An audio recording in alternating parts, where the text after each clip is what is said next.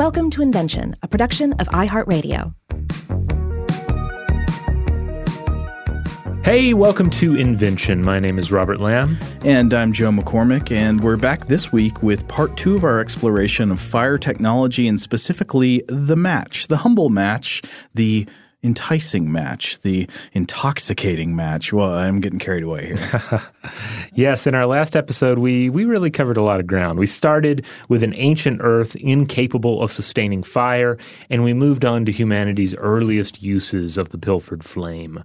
From there, we discovered the great leap forward into fire creation technology, namely fire drills and flint and pyrite, or flint and steel. And we also talked about fuel, manufactured fuel, such as chopping wood and creating more suitable types of fuel for your fire, but also specialized fuel. And this led to little sticks of wood for moving fire from one place to another, and ultimately the origins of the sulfur match, in which a little piece of wood is then dipped into sulfur to create a piece of fuel that lights up very readily, allows you to transfer fire from one place to another. Right. Now, one of the things we talked about in the last episode, and we needed to make as a very clear distinction, was that the sulfur match that was invented in ancient China may also have existed in ancient Rome, according to a few references. This was a chemical match, and that was used to quickly catch fire, but it was not a friction match. It was not a match that you would be able to light by striking it across a surface. Right. If you were to travel back in time, to China at the time, request a match and then attempt to strike it, you would just be a match destroyer. Right. And people would be wondering what you're trying to do. Why are you rubbing this special? What was the term for it? The light-bringing slave? Why are you taking our light-bringing slaves and just destroying them against a brick wall? But they would still be quite useful, even though they could only be ignited by existing heat or flame, because they'd be useful for, say, transferring fire from one place to another. You want to take fire, say, out of a pot and light a candle or something. Right. Yeah, and I think the big take-home, certainly go back and listen to that episode if you haven't, but I think one of the big take-homes and one of the biggest discoveries for me was just thinking about fire as a process, as a thing that happens, and then all these fire technologies are ways of managing that process to transform an event into like a tangible substance. Yeah. And a lot of times that means sort of putting the fire in a kind of suspended animation, like reducing the fire as much as possible without actually extinguishing it to make it manageable. And this was also something we talked about as an ancient technology that existed probably even before humans had the ability to make their own fires. They had various methods they'd come up with to carry fire around without it going out. So, for example, we talked about the possessions of Ötzi the Iceman, who was found in the Italian Alps in 1991, this Neolithic mummy who was frozen there in the glacier. And one of the things he had on him was a little container made out of birch bark that appeared to be for carrying coals around. So you could take a coal out of one fire, put it in this little container, wrap it in leaves, and you'd have a coal that would continue to burn for hours in case you need to make camp really quickly. You know, one thing I kept thinking about when we were talking about that in the last episode is Disney Christmas Carol, in which Cratchit, played by Mickey Mouse, brings home a hot coal from Ebenezer Scrooge's stove to light his own stove at home. Oh, I don't know if I even remember this. I believe that is the case, unless I'm misremembering. There is I'm sure you're right. If it wasn't that, it's some other version of A Christmas Carol that I've seen. And if I wasn't doubting you. I'm saying I'm not aware. It's also possible that it wasn't Cratchit bringing home the coal, but perhaps Scrooge bringing home a hot coal from his office place to ignite some small fire at his home. He is all about efficiency. Yeah. But you know, it makes a lot more sense now that one really, gets down and considers the pain of having to start a fire. It makes sense to bring that hot coal home if you have the ability to transfer it. Now, in this episode, we are going to be getting into the origins of the actual friction match. But I started to wonder, okay, so we know based on the last episode that there were several things that were called a match before the friction match existed. So where does this term a match come from? Yeah, we mentioned Mandarin terminology. We mentioned a little Latin. But as James Wisniak points out in his Matches, the Manufacture of Fire from 2005, published in the Indian Journal of Chemical Technology, the word match seems to come from the French mèche, I think, and this would be a wick, as in a lamp, and it likely refers back to the Latin mixus, I believe it is, mixa, which would be the wick of a lamp. But the key technology that led to the naming of the matchstick, it seems, was what is known as the slow match. Now, this is something that's probably going to be confusing yet again, because this has some things in common with matches of today and the matches we've been talking about, but other things very not in common. Right. The slow match was essentially a slow-burning cord or twine fuse that early musketeers and soldiers used to ignite early firearms and cannons. To put it in pirate terms for everybody, because this may ring a bell, legendary pirate Edward Blackbeard Teach, who lived 1680 through 1718, is said to have twisted slow matches under his hat, like in his hair, and then they'd be lit on both sides to frighten his enemies / victims. So when you hear the phrase slow match, you need to think fuse. It is right. It is like a rope-like object that has been made to burn slowly. Yeah, but that's the other thing. When you think fuse, don't think a firecracker fuse like you have probably some experience with today, or like a cartoon fuse, where it's just zipping around really quickly and there's just a fast transfer of that spark to the explosive. No, this would be a slow, smoldering string, twine, cord type object. Yeah. So, generally you're talking about some rope or cord soaked in potassium nitrate, which is a key constituent of gunpowder, and then it would be dried.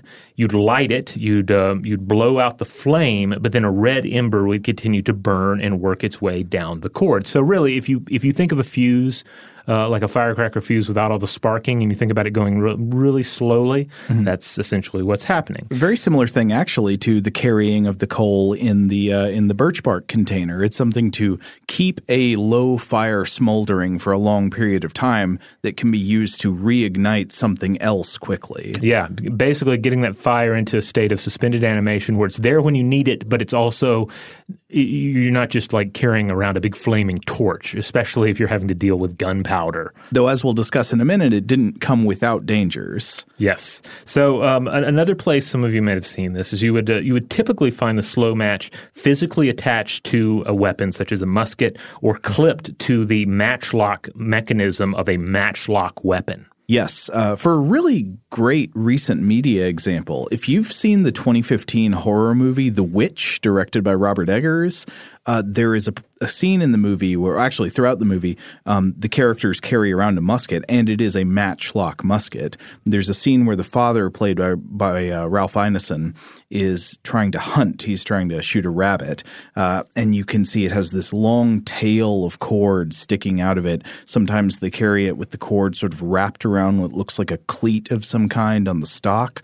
And in the scene where he tries to hunt a rabbit, you can watch him going through these kind of tedious, dangerous, laborious steps of like pouring out the powder, packing it, getting the slow match lit, and then blowing on it to make it smolder, and then clipping it into the hook. Like it looks like it would be a very difficult weapon to use.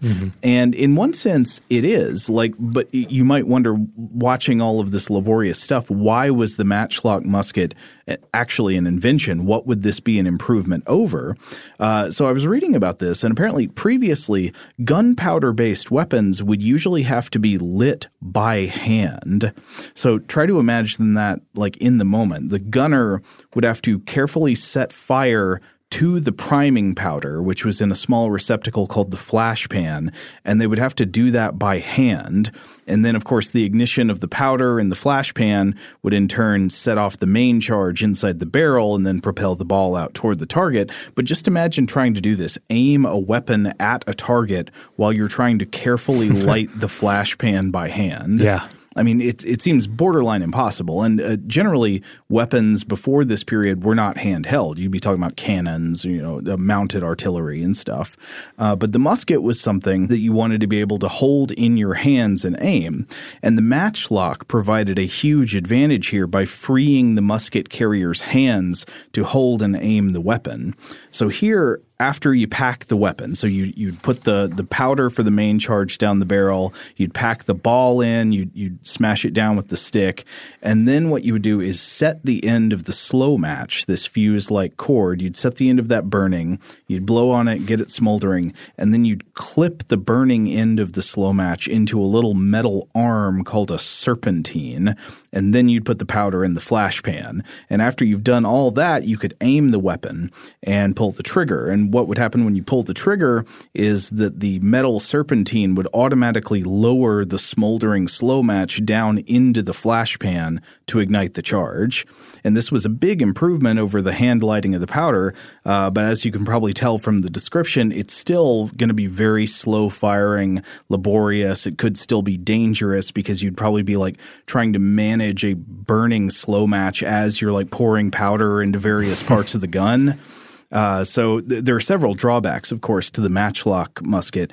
Number one, you would have some kind of giveaways to the enemy, right? Like say you're trying to line up to shoot at night. Right. You'd be having to light these fires and have the slow match burning. You would be able to smell it. And then, of course, there's the danger of this smoldering thing next to all this powder you're juggling around. This makes me wonder, all these various first-person shooter video games, they often devote a great deal of detail to how guns are loaded and reloaded and then brought back into position for firing. But it happens really fast in the game. Yes. I wonder if there is a game out there that gives even like a halfway accurate depiction of the use of a matchlock weapon. Yeah, like a 15th century first-person shooter where it takes at least 30 seconds to load every shot. Yeah, that'd be an interesting Call of Duty game right there. Well, I think maybe it actually could be. That might kind of up the stakes. I think it would be interesting. Yeah, I mean, there's at least one or two archaic weapons in the Fallout games, but it's all on auto reload. You just push reload, and it just takes a while. It would be interesting if there was a game where you actually had to, do this maneuver with one joystick and another with the other joystick, and whereas it was so that actually reloading this weapon required more of a cognitive responsibility on the part of the player. And if you screw up while you're reloading, it literally explodes in your face and kills you. And then, so there's a funny thing here where the progression of the firing mechanism in gun technology actually goes kind of opposite of what we've been talking about in the progress of fire lighting in matches, because you go in history from the matchlock musket to the flintlock musket. And the flintlock was said to be an improvement because you didn't have to have a fire lit there. Instead, you just have the powder in your flash pan, and it would be ignited by the striking of the flint that happens when you release the hammer. Interesting. Now, of course, that has its own problems. With the flintlock, I think there was a greater chance of the weapon misfiring, right? Maybe you don't get a good spark or something. But anyway, I thought that was interesting context for the idea of the match. When you think about the way it works with the weapon is it's there to be a fire that's ready whenever you need it. Yeah, and this is really, this is key to so many technologies, right? Again, coming back to even the hot water heater in a household, it's how do you make sure the fire is there when you need it, but in a safe way, in a way that is not going to endanger everybody. So as far as matches and the matchlock and the slow match, basically Wozniak writes that the match was just basically with more of a modern match, it's just a way of having a fire ready for you when you need it. And so it's a quite reasonable transfer of names here to talk about the wooden match with the legacy of the slow match. Yeah, I think that's great because ultimately what we're going to get to with the friction match is that you don't need to have a fire burning at all, and yet it's still ready the moment you need it. Right, and it's certainly going to be a little bit more like the flintlock scenario that we were just talking about. So we discussed in the last episode how humans have spent a lot of time poking around in the fire and using fire, among other means, to understand the nature of various substances. And that's essentially how we got to the notion of using sulfur or potassium nitrate even, right? There are these substances. We figured out how to, in some case, refine them. And then what happens when you add fire to them? Well, they spark or they explode or they catch fire more readily than other substances. And that they can ultimately, like sulfur, if coating the end of a little stick, can make that stick a better fuel to use for transferring flame from one point to another. Now, the flame-bringing power of sulfur, as we know, goes back way into the ancient world. That was known about by the ancient Chinese, by the ancient Romans. But there are going to be new chemicals coming online that may serve this job even better. Yes, humans began to uncover new substances, such as even new elements, such as phosphorus, which in the 17th century became the first new element not known since ancient times. And some arguments have been made for other chemists, other discoveries having taken place earlier or around the same time, but credit is typically given to the German alchemist Henning Brand in 1669. Now, a quick note on alchemy, which is a rich topic unto itself, but we're largely dealing with a proto-scientific mixture of chemical research and occult magic, the continuation of mystery traditions, etc. I love the period of alchemy. It's so culturally and historically interesting, especially when you're thinking about the history of science, because it is a time when in some cases real knowledge is advancing right alongside what people believed were equivalent advances in knowledge about like demonology and how to do spells. At the same time that people really are learning things about, say, chemistry and the curing of certain diseases. Yeah, like for instance, in Brand's case, he was seeking the legendary Philosopher's Stone. Now, this is a substance of that was said to have miraculous powers. It was capable of transforming metals into other metals. This is the lead into gold scenario. But it could also provide immortality. That's why it factors into a Harry Potter novel, for instance. But Brand sought it in urine, distilling it down to a white material that glowed in the dark. And this was phosphorus mirabilis, or miraculous bearer of light. Who would have known that pee-pee was so illuminating? Indeed it was. All right, we're going to take a quick break. When we come back, we will return to the mysteries of the urine, and we will talk about phosphorus.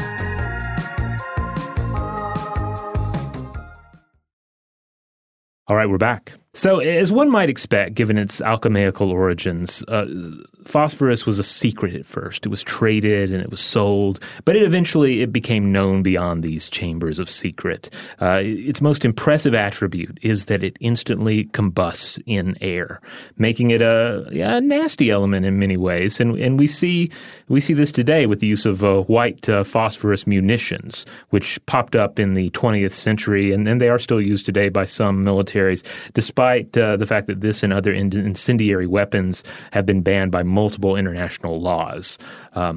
White phosphorus munitions can produce additional terrible burns via burning particles as well as harmful vapors. Yeah, I was reading an article about this in Reuters from 2009 because I tried to sort this out before. It's sort of complicated and confusing because phosphorus-based incendiaries have both legal and illegal uses in war these days, and that can lead to arguments about specific uses. So white phosphorus today, as it would be used as a munition, is this colorless or sometimes kind of yellow, waxy substance. I've read this Reuters article mentioned that it sometimes smells like garlic. I did not know that.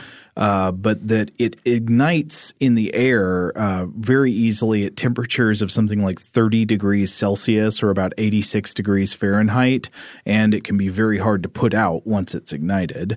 But apparently common uses of white phosphorus, in addition to, just being a direct incendiary weapon, are in tracer ammunition, so to help, see where the line of fire is going. Right. If anyone's ever watched any of those old World War II cockpit footage of machine gun fire, you're seeing the tracers, the lights that mark which direction the bullets are going. Another common use for it apparently is in marking targets, which would mean so you need some kind of target flare. Say you're trying to aim artillery or something like that. You can mark the target on the ground that you're trying to hit with white phosphorus, apparently.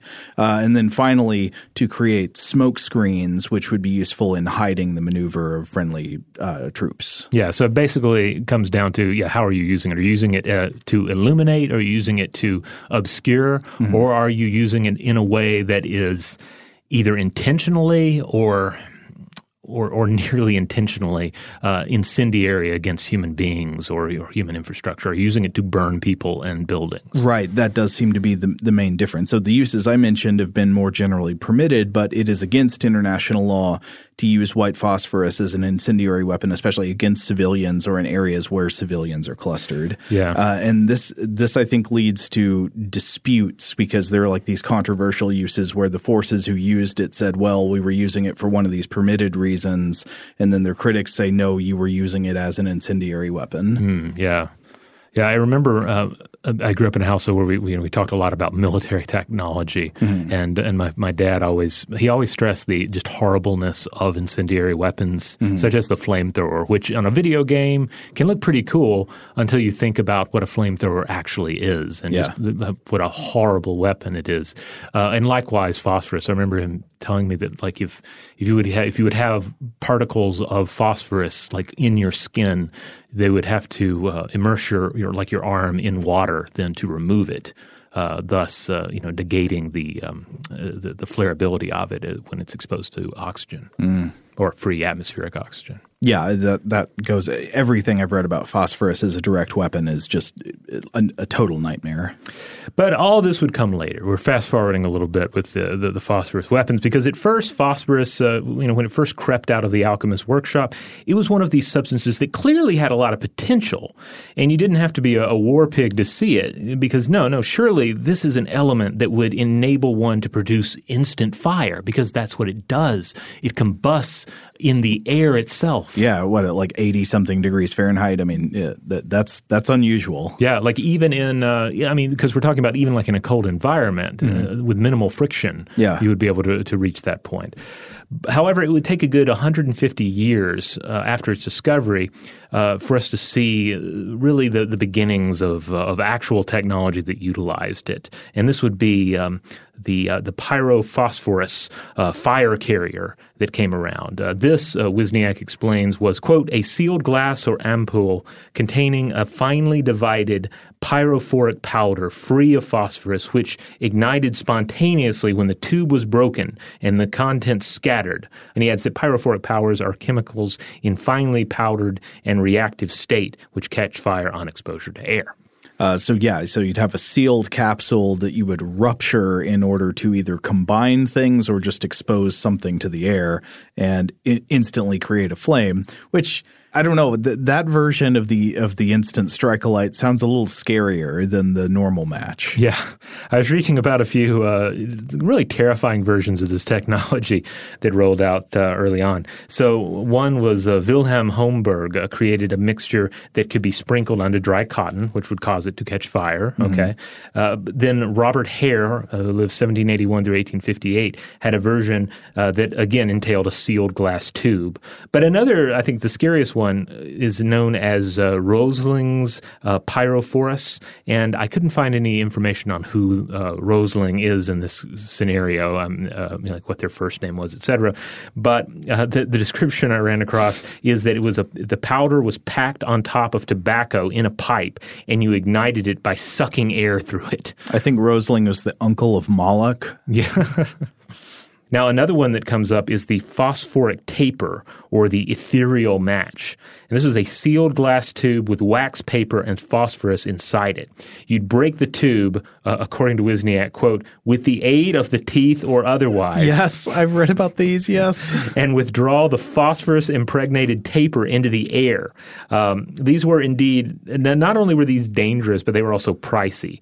So ultimately you have a technology that's just not practical for everyday use for two huge reasons. It costs too much, and you might blow your face off. Yeah, I think I've read about at least a couple of matches along these lines that were like some kind of glass container that most people would rupture with their teeth. Yeah. And that would start the fire. Yeah. Yeah, that even without things blowing up, you're breaking a glass cylinder with your teeth, which just that alone gives me the all-overs. Now, there were some other advancements made in fire creation technology that are worth at least touching on. One came from Johann Wolfgang Dobereiner, who lived 1780 through 1849.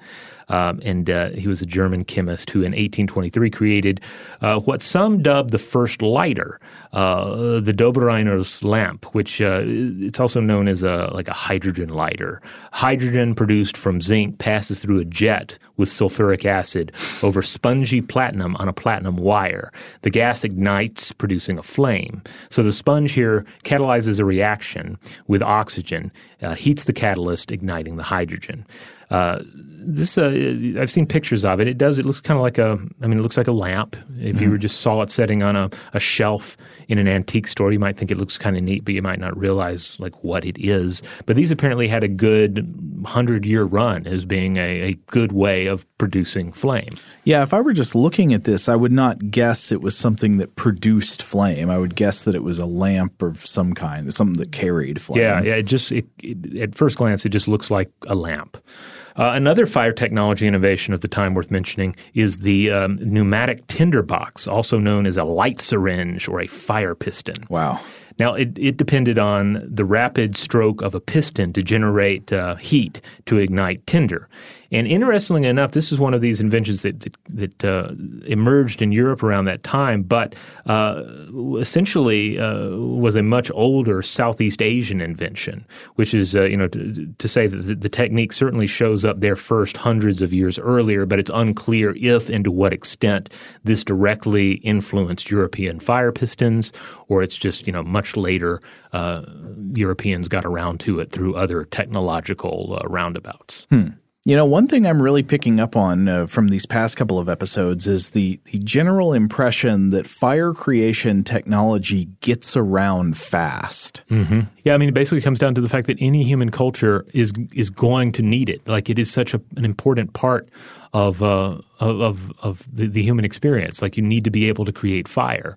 And so if it's a new kind of match like that, that's going to spread. If it's a new element, you're only going to be able to keep that a secret for so long because the potential there is just too high. All right, so we've talked about chemicals, elements, friction. I think you can see where this is going. Maybe we need to take a break, and then when we come back, we can talk about the invention of the friction match.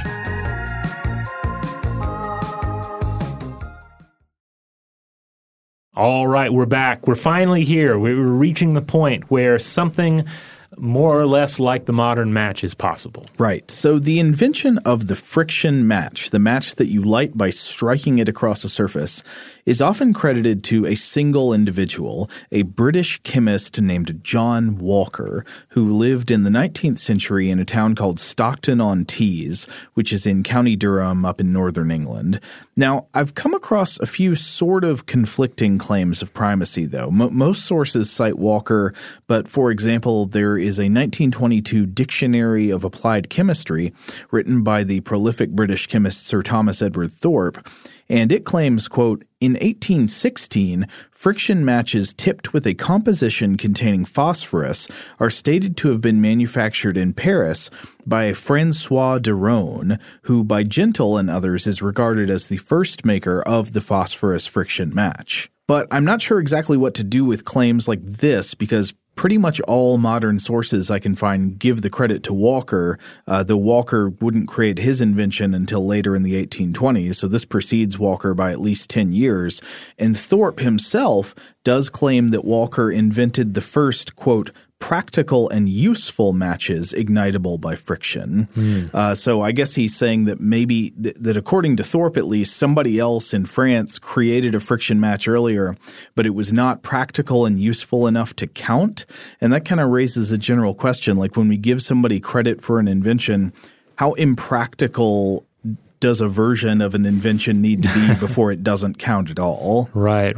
Yeah. And we discussed this a little bit. I mean, we discussed this time and time again on the show, really, but it came up when we were discussing cocktails with Jeff Beachbum Berry. Mm-hmm. Like if it's one thing to be able to make the cocktail in your home kitchen, another to be able to serve it. It's one thing to be able to create something like a match in your workshop, but to produce it on scale, to be able to actually get it out there as a dependable way of sparking a flame. Yeah, and Thorpe doesn't really go into more detail, so I don't know what exactly was so impractical about Francois Daron's friction match, but it sounds like it didn't work very well, or at least according to Thorpe's diagnosis here. So here we're left with John Walker. He's the one who almost always gets the credit. He was born in 1781. I was reading a blog post about him by Andrew Haynes for the Pharmaceutical Journal, and it described Walker's father as a grocer, a draper, and a druggist, which is a lot of jobs. John was the third son in the family, and originally he was on the road to become a surgeon, which was, of course, a very exciting road to occupy at this time and place. You know, think late 18th century in northern England. He's probably pretty close to the medical colleges of Scotland. See our episodes about the casket from last October if you want more wonderful medical mischief of that time and place. But so he served an apprenticeship with the town's head surgeon, and he was eventually appointed an assistant surgeon in the town. But John Walker had a bit of a problem with this career path. He was reportedly quite squeamish, and he could not stomach the sight of blood and all those gaping holes in human bodies. And ultimately, this led him to quit his career path and say, I just can't do surgery. Well, that's understandable. That would have been a tough hurdle to get over, especially at that time. Yeah. So he reversed course. He left surgery behind, and he went back to study pharmacy in Durham and in York. And after he completed his education in pharmacy, he moved back home. And in 1819, he opened his own, whatever you would want to call it for this period, an apothecary, a pharmacy shop, that kind of business in Stockton-on-Tees, his hometown. So friction matches are another one of these inventions that is at least alleged to have been partially discovered by accident. So how did this work? Well, John Walker already had an interest in fire production and in practical chemistry. And sometime in the 1820s, he started creating and selling a mixture of potassium chlorate and antimony sulfide bound together with gum arabic. And he called this flammable product percussion powder. So he's already making a flammable mixture on a regular basis and selling it in his druggist shop. But one day in 1826, John Walker was preparing a mixture of the percussion powder, and while mixing the chemicals together, he used a little wooden stick to stir them, which of course became coated at one end in this lighting fluid. And the story goes that he happened to scrape this stick across the rough stone of his hearth, and then the chemical-coated part burst into flames. Now, this is the kind of accidental discovery that could, if situations were just right or just wrong enough, perhaps, it could well be the last discovery you make. Right. It could be a really final eureka moment. Yeah, say if it was too close to the rest of his powder, he had a big mass of it there or something.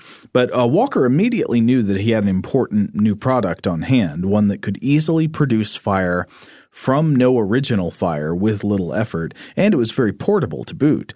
So on April 7th, 1827, we know from his diaries, that was the day he began selling these early strike matches in his pharmacy under the name Friction Lights. Now, the ones he sold were made by hand out of first cardboard and later little wooden splints. I read that he apparently hired people from the town to just sit around cutting up tiny little wooden splints for him, and then he would coat the ends of them in potassium chloride, antimony sulfide, bound together with gum arabic, and he sold the Friction Lights with a piece of glass paper or sandpaper, and the instructions were to fold the sandpaper over the head of the match and then pull the stick out sharply. Now, the sandpaper in this case did not have any special chemical properties of its own. It was just regular sandpaper. It was just there to be a very rough surface to provide the heat from the friction when striking it. Right, because there's not necessarily going to be a brick on hand to strike it off of. Right, and the friction would ignite the dried paste, and then you would have your flame.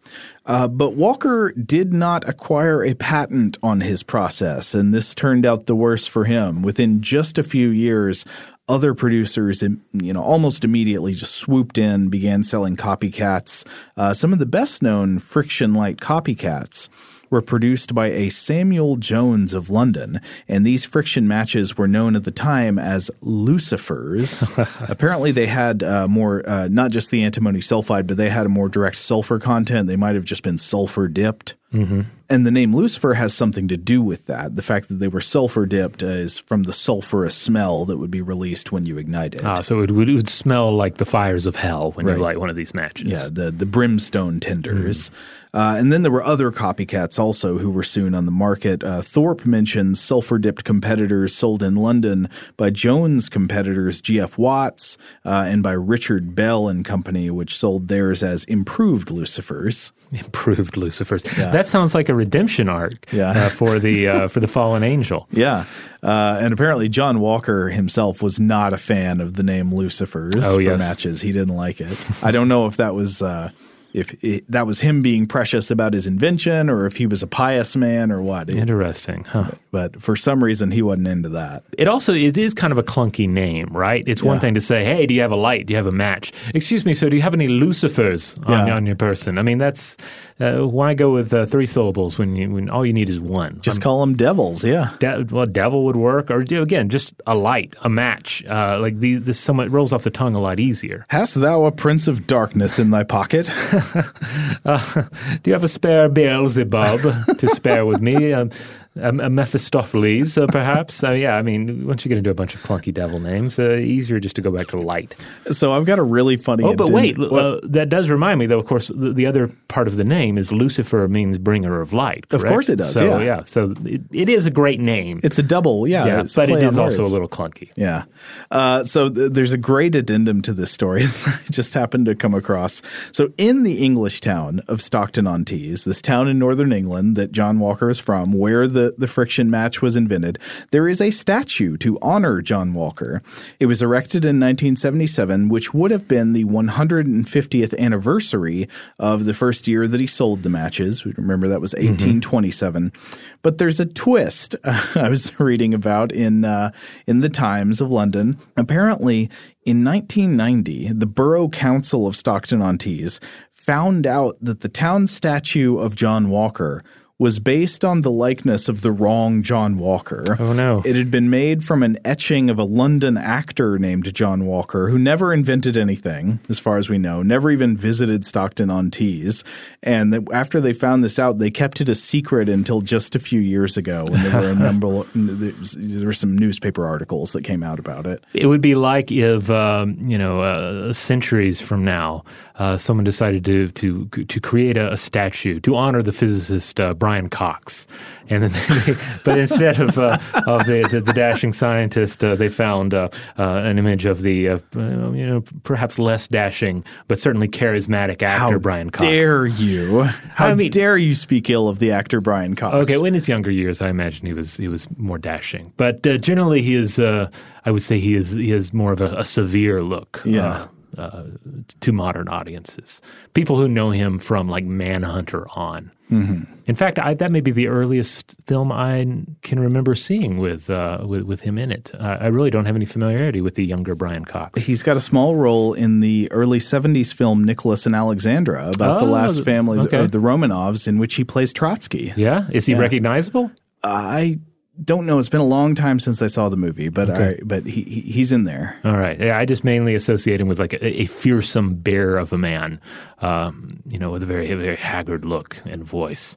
Very different from the physicist. So did they back to this statue though of John Walker? Did they fix it? Did they? I haven't read anything about fix it. I don't know. I mean, when you're dealing, I do not know the resolution of this story. I just know it was the wrong guy. Mm-hmm. I mean, I guess when you're dealing with historical figures of this caliber, I mean, what does it matter, right? Mm-hmm. I mean, at least we're remembering their name and their accomplishments, even if we essentially have an actor playing them in the statue. What if that statue of RoboCop in Detroit was based on the wrong RoboCop? Oh, no, that would be blasphemous. Yeah, like the RoboCop 3 RoboCop? Yeah. Was it a different actor in RoboCop 3? I'm sure it was, yeah.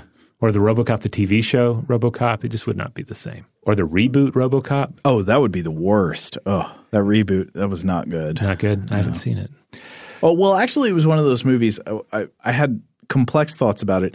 It felt like a movie that might have been a better movie in an earlier draft of the script, but the script had been rewritten to make it worse. That was my intuition. Okay, that sounds about right. Back to matches, you were talking about the use of the sandpaper and folding it over. This brings back so many memories of using matches as a kid. And sort of getting comfortable with them, because a match, especially if you're told to be careful with matches enough, it can be intimidating to strike one. Sure. Especially if you're using the little cardboard matches that are in the little cardboard foldy apparatus. Those you sometimes have to get your fingernails rather close, perhaps uncomfortably close to the tip of the match to do the strike, and then you have to sort of backtrack really quickly, and it might get a little warm on the tips of your fingers. And sometimes you're tempted to do the fold-over method, which can result in just destroying a match because you might be pinching it to pull the head off. Yeah, you pull the head off, or it's just there's kind of like a and then it's gone. Yeah. Funny enough, I know the exact minute mechanical complaint you're talking about. Yeah.